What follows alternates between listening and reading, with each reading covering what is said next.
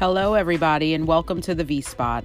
I'm your host, Andrea Mancuso, founder and CEO of Intentional Healing and Wellness. I created this podcast because I believe vulnerability is our true superpower, and I want to promote a safe space where we can come together and engage in conscious and courageous conversations to encourage individual and collective healing. In the V-Spot, we will choose courage over comfort as we speak our truth and pave the way for others to do the same. For each episode, we will unite in empathy and embrace our superpower as we spend quality time together here in the V-Spot. Thank you for tuning in.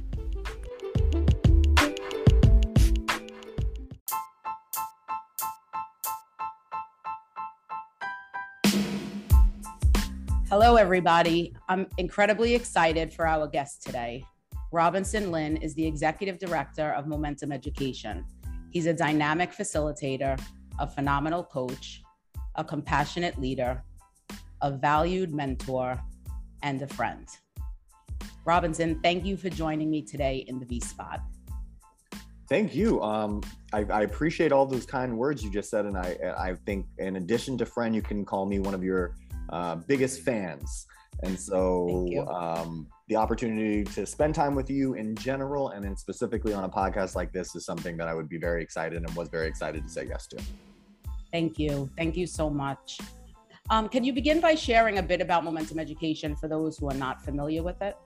Sure. Momentum Education is a personal and professional development company that I would say for the last 18 years has specialized in workshops and kind of leadership sessions that are meant to support people in living the life they dream about.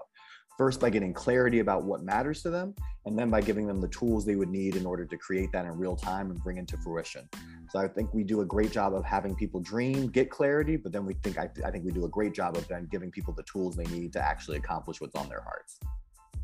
Thank you. So I'd love to begin by turning back the hands of time, since this is absolutely a full circle moment for me.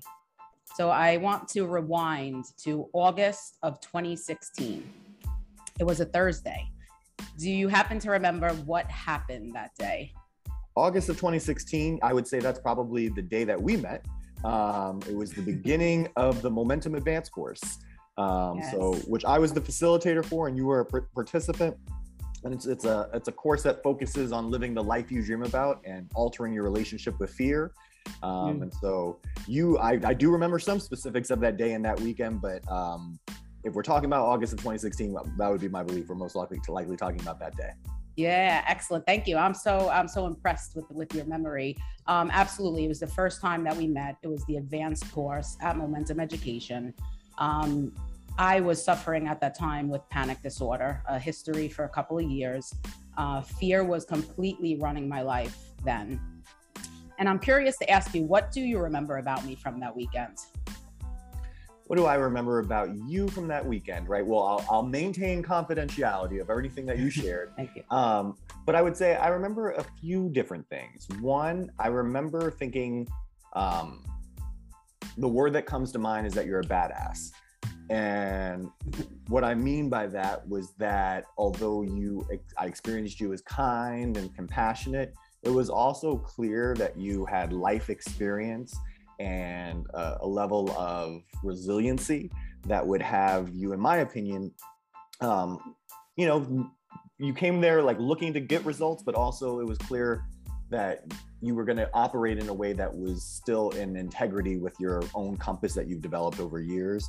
And I think the sentence that's coming to mind is also that there's don't mess with you, right? I think that there might be people who can take kindness for weakness, and I was able to see you both incredibly kind, but also get that there was a badass inside of you that makes things happen. Particularly, I also remember thinking that you were someone who cared very much about others, and would be someone who would be a champion for others who, if they ever felt like they couldn't champion themselves in those times. Yeah, thank you. Well, first and foremost, thank you for seeing me the way that you have, that weekend and every year since. And when I think about that weekend, I think about the fact that it was the first weekend of my adult life where I interacted with courage in such a profound way, such a different way. And being here in the V spot right now in this moment is absolutely a direct result of being in, Momentum Education 5 years ago with you. And so first and foremost, I want to say thank you publicly.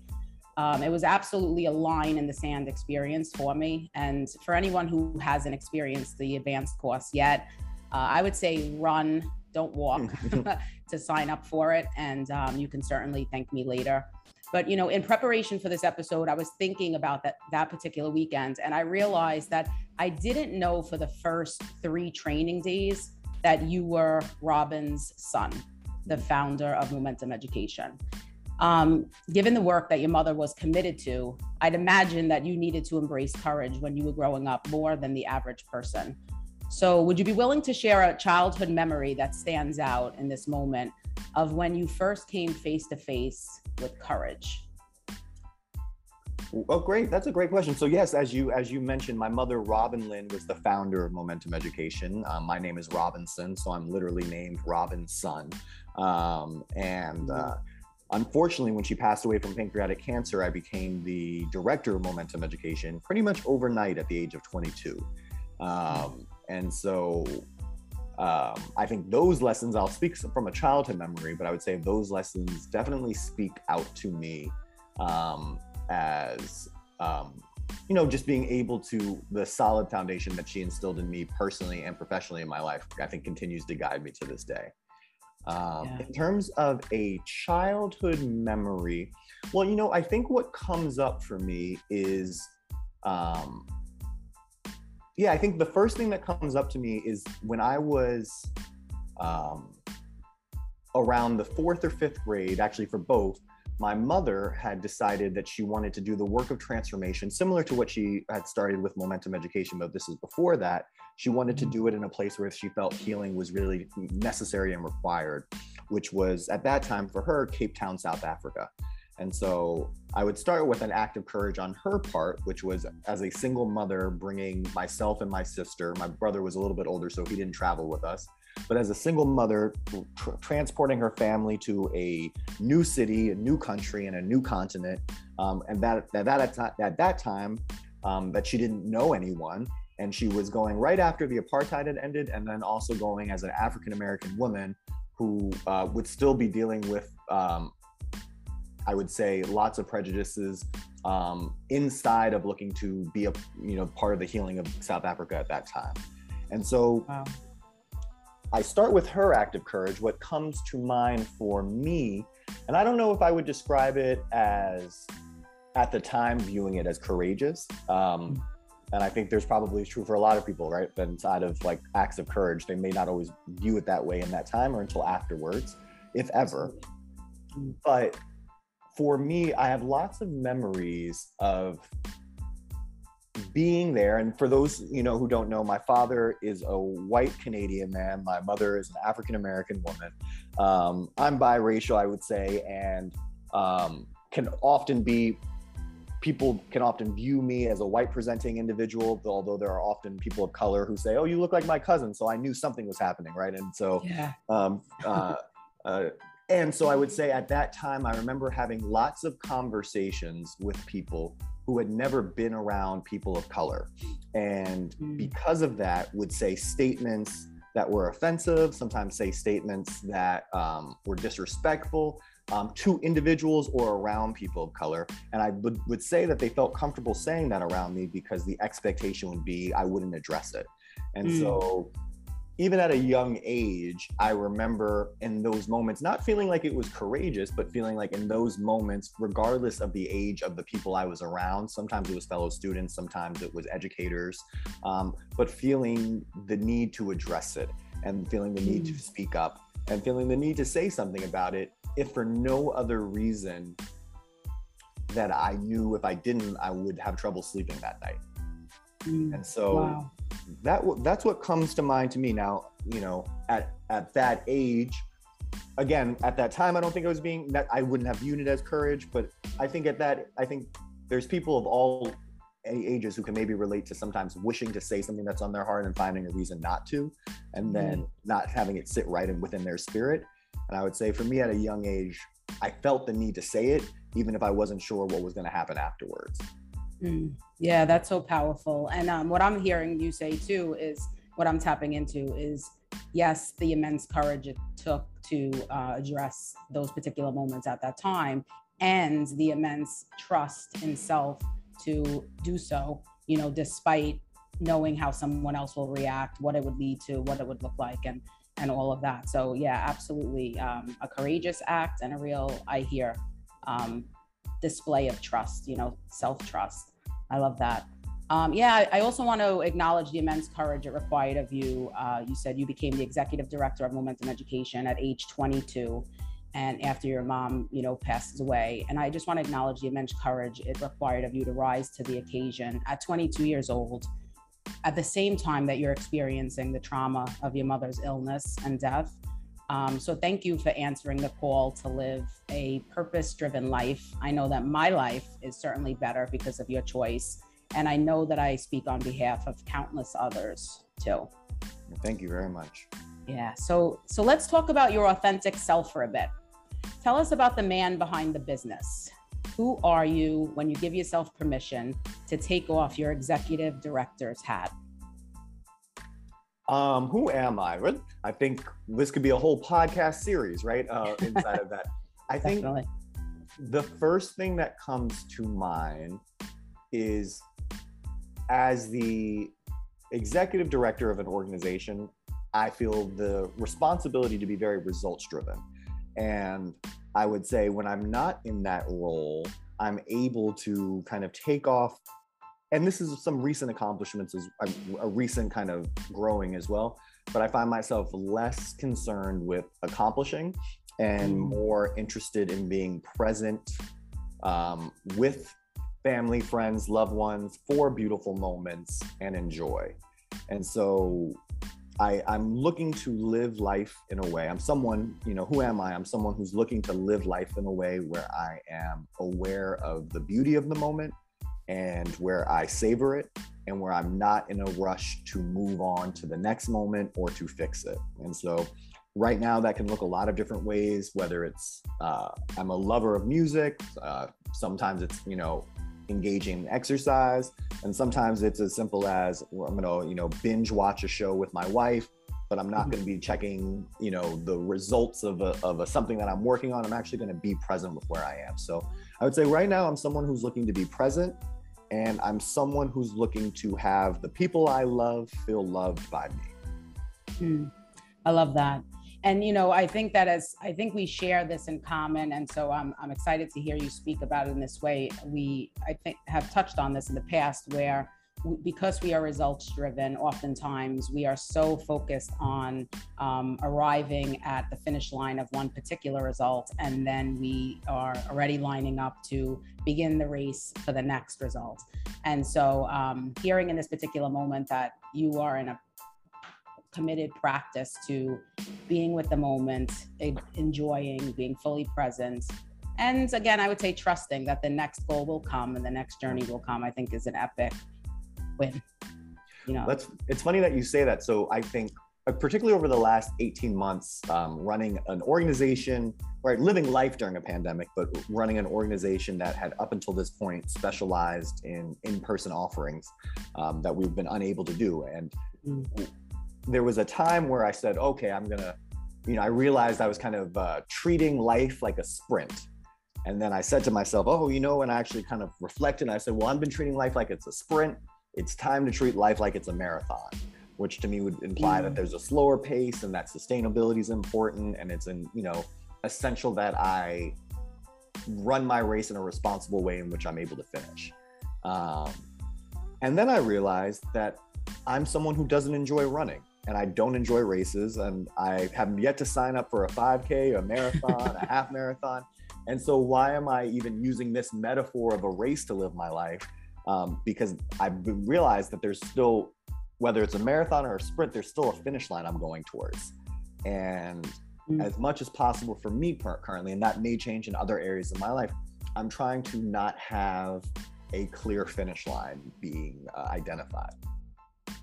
I love that. I love that. That's a switch up from the usual routine. right? I love that. And you mentioned music, right? You mentioned that you are passionate about music. So one of the things that I know about you is that you love battle rap. Would you be willing to talk a little bit about your your love for battle rap and how it serves you at this particular time and really since the day you've been introduced and fell in love with it? That's great. So I've done a few podcasts in my day. No one's ever asked me about one of my top passions, which is battle rap. And so there's a few different things that jump out about it. For me, I'm a lover. So big fan of kind of the overall battle rap scene, which some of us may be familiar with from if you're a hip hop fan, or sometimes it kind of hit the general audience through the movie 8 Mile. And so there's lots of different ways, but I would say it's primarily in a 2021 context has developed into kind of spoken word poetry, competitive poetry, and a great use of double entendres and figurative language. And so I would say 10 to 20 years ago, people prided themselves on their ability to freestyle and create something off of the moment.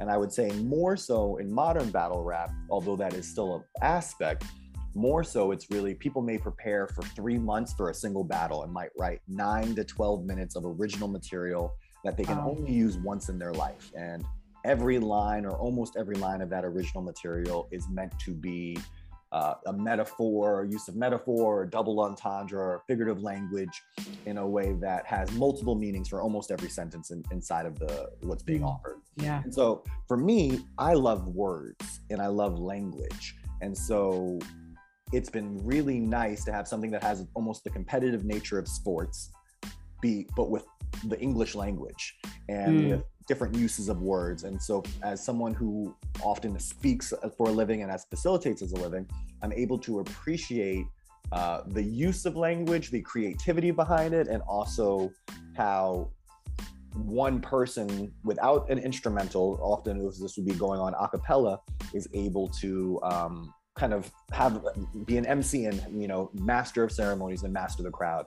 And so that's my appreciation for it. I think in a lot of ways, it's given me an outlet. I spent a lot of my time in transformational senses, coaching senses, results senses. And this has just been like a fun passion to find myself entertained and like I said, it has the competitive nature of sports, but with the use of the English language. And I would say the one last thing about it that's really also quite positive for me is that it creates an outlet for what sometimes can begin as tension between two parties as a creative way to alleviate that tension. And similar to, there's a great sportsmanship at the majority of the end of those battles where people are able to be friends or have long-standing relationships where they feel like they've made each other better. Wow. Yeah, I love that you also brought up that's epic. And I love that you brought up the training space, right? And as a facilitator and having shared the space with you many times, I see what you do as a variation of battle rap, where you are meeting people for the first time, hearing, what they are going through, not hearing what they're going through, and being able to, in real time, craft words that allow for people to experience breakthrough, allow for people to experience freedom, and really pave the way for next steps that has their life look totally different. So in this particular moment, hearing about your appreciation for battle rap, I am called to spotlight you as a unique battle rapper in your own right. And, it's been a privilege really to witness you and think of things in such an instant moment, but have the impact be long lasting after the moment ends. So that's, powerful. I appreciate that greatly. I think something that makes me smile about what you said is that there was a time in which I thought and considered myself a rapper and a battle rapper, and I would engage in competitions. That time has been a long, long past, and not currently. I enjoy it as a fan more so than an active participant. But something that I think about a lot in terms of having prepared me for facilitation is so much of when I was rapping, and particularly battle rapping and freestyling, was about observation. It was about noticing what someone was wearing, noticing what just happened, 3 feet away, notice the song switch, noticing all the things and being able to comment on them in real time in a way that would have people get how present you are to the moment and be impressed. Right? The idea would be, I would look to impress people with your ability to create something in this moment. And so it's funny, as a facilitator, there's been so many times where something has happened in the training room where I think the ability and desire to actually address it in that moment, and not to say that everything needs to be addressed in the moment, but to comment on what's actually occurring, to see what I just saw, and express it in a way where, here's what I'm seeing. Is that what you're seeing? I think is a skill I completely developed inside of battle rap competitions, and then has served me well, even though I'm not currently doing it in rhyme form, of just being present to my surroundings. And I'll notice anything from the necklace someone's wearing to the shoes that they're wearing. And again, not from a battle rap standpoint, but from an observation of, I'm looking to see this person in full totality, not just listening to their words. Yeah, so powerful. Well, I will not ask you to to freestyle a battle rap verse in this particular moment, although appreciate it. It would have been epic if I thought of it sooner. But no, as a leader that many people respect, rely on, and turn to, I know that the past 18 months have been exceptionally challenging for you. So what has risk looked like for you as a leader of an organization that up until the global pandemic held all of its trainings in person? Yeah, we had 17 years of experience with in-person workshops, about 30,000 different graduates. And I remember it very clearly on March 10th, or it was actually March 11th for me. I was in the shower and I said to myself, well, we're gonna have to cancel and postpone all of our in-person trainings. Because given the information I had, I no longer could understand how I would be able to offer training safely to the public and be able to sleep at night. And so we made that choice, not knowing if and how we were going to be able to survive as a business, but knowing that we wanted to put the right things first, which would be people's safety. And so in terms of risk, I think what I've been able to do during this time, and I would say as being a part of a larger team with the organization, is we've been able to try things without, almost think of it like I would say having the way that we had lived and worked be really removed as a possibility. Yeah. Took something off the table, but it added a lot to the table of, well, then let's be as creative as possible. And because we know we can't do it the way it's been done before, let's remove any pressure we may place or I may place to do it the way it's always been done. And so this has been a time of great growth, because we've been willing to take risks as an organization. We've been willing to try new things. We've been willing to, succeed and fail in the public's eye. But all of it has come from, I think about the question, there's a question sometimes used in coaching circles, which is, what would you attempt to do if you knew you could not fail? Yeah. And there's so much value to that question, but every time I hear it, it pushes one of my buttons, because the concept of I'll go after this if I knew I could not fail doesn't really exist in my life. What exists in my life is what's important enough or big enough or on my heart enough that I'm willing to go after it and risk failure. And so there's things that I'm not willing to risk failure about because it doesn't matter to me enough. But there's other things where it's like, well, if I'm going to fail, wouldn't it be great to fail at trying to support as many people as possible? Wouldn't it be great to fail in trying to, we're going to provide 1 million meals. And if we get to 999,000, are we really going to be upset? Right. So that's been my kind of guiding principle during this time is, to be willing to take risk, and inside, you can't take risk and at the same time not be willing to risk failure. Definitely. Yeah, I just want to highlight that in this time of the season of change, and absolutely a season of risk and trying on new things. Two things that stand out that I've have been able to access in witnessing you. One is, I would, I guess, name it in this moment, like the power of the pivot. You know, like it really, you really demonstrated the power of pivoting and in real time with lots of variables on deck and lots of stress and unknowns, you know, uncertainty attached to it, you know, and also the demonstration of compassionate leadership. And I say this, and I know, again, I speak for many because the conversation happens often enough when you are not in the space, that during a time where we, and I'll speak for me, I didn't feel there was many places to turn and experience compassionate leadership, I knew that I could look to you. And so again, during a great time of change, I just want to celebrate you and spotlight the fact that, you know, demonstrating compassionate leadership in the way that you have has really been a comfort to too many people to count. Thank you very much. No, I appreciate your kind words, because in general, one, they're kind, but two, I respect the person that they're coming from so much. Thank you. So thank you. And when you speak about pivoting, you know, as I shared, we had 17 years of experience in person, and I had never been on a Zoom before March 12th, actually. And wow. In the last 18 months, we've hosted about 500 virtual gatherings for close to 5,000 different people. And I think it's featured over 45 different countries. And so none of that would have been possible without pivoting. And so what's great is that it used to be that in order for us to kind of facilitate work through Momentum Education, it was based on someone being locally based in New York City or Washington, D.C., or having the resources to travel. And now we've opened up being able to have an impact in communities that I may never travel to. I may never step in that country, but I feel like I've been able to have an impact on that community because of people's willingness to share the work that we do. So that's been a really bright spot in a challenging time. Yeah, and talk about results. Like, let's just spotlight this result again for the people who are listening.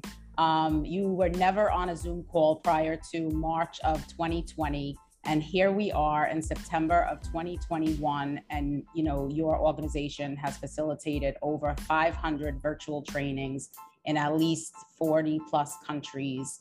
I mean, talk about results. Those are quite impressive. That's quite impressive if you ask me. Thank you for sharing that. Thank you. So far we talked about courage, authenticity, and risk. And you are absolutely a courageous, authentic, and risk-taking man. So tell us what's up next in the life that you dream of living. Great question. What's up next in the life that I dream of living? Well, one, thank you for choosing words like courage, authenticity, and risk-taking. That means so much to me. That is not lost on me. And in terms of what's next, you know, it's so funny. I'm glad you've asked that question, because that's probably not something I've asked myself in a few months. And I think it shares a little bit about kind of the presence I've been looking to have, but also like, oh wow, like what is next? So, you know, it's funny, we're recording this the day before. I'm not sure when it's going to air, but the day before Momentum Education resumes in-person trainings and in-person offerings. So it's really a full circle moment for me.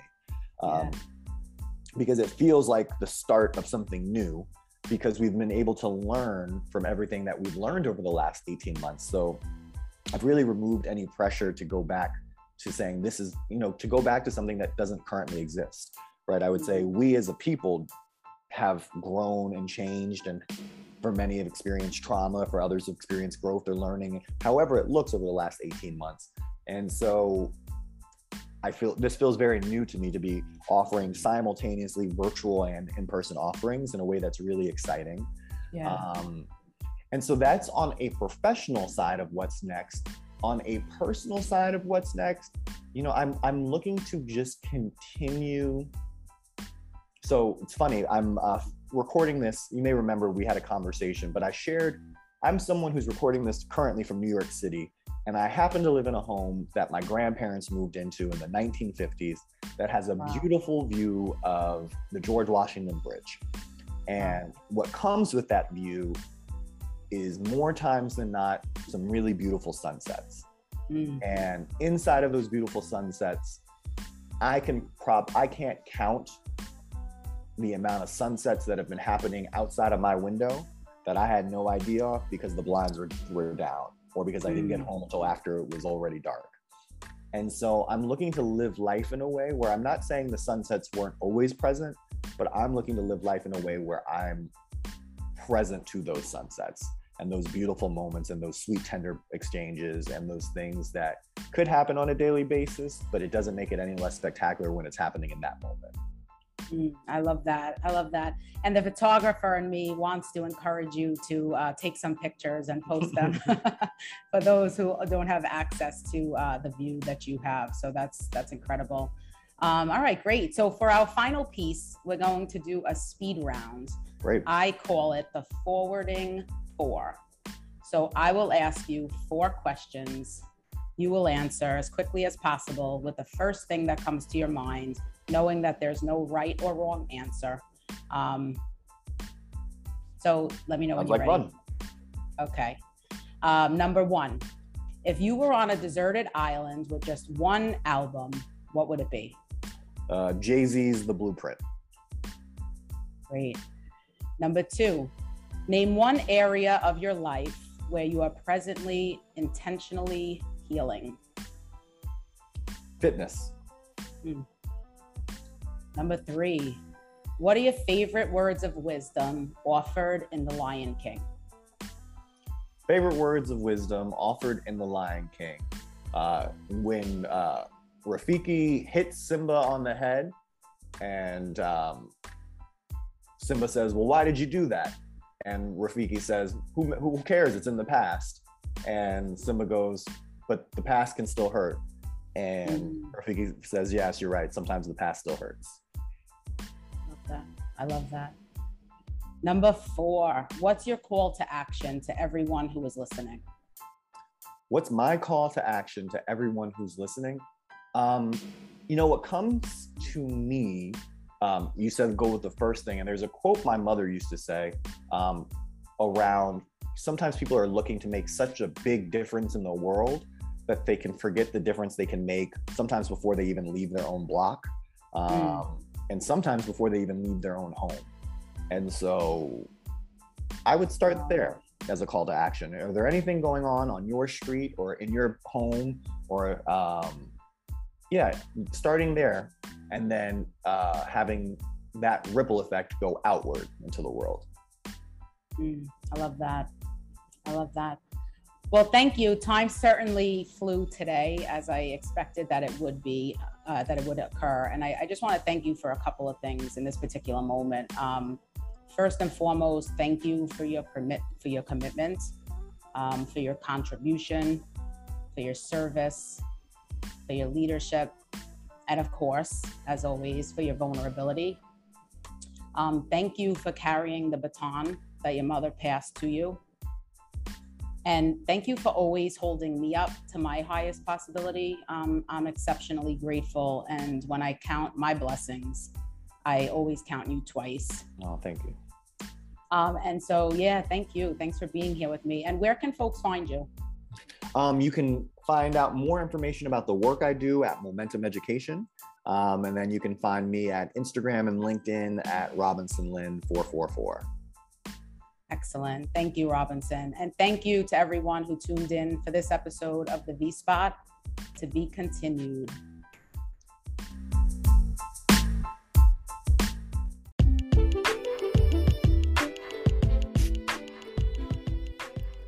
Thank you for spending quality time with me here in the V-Spot.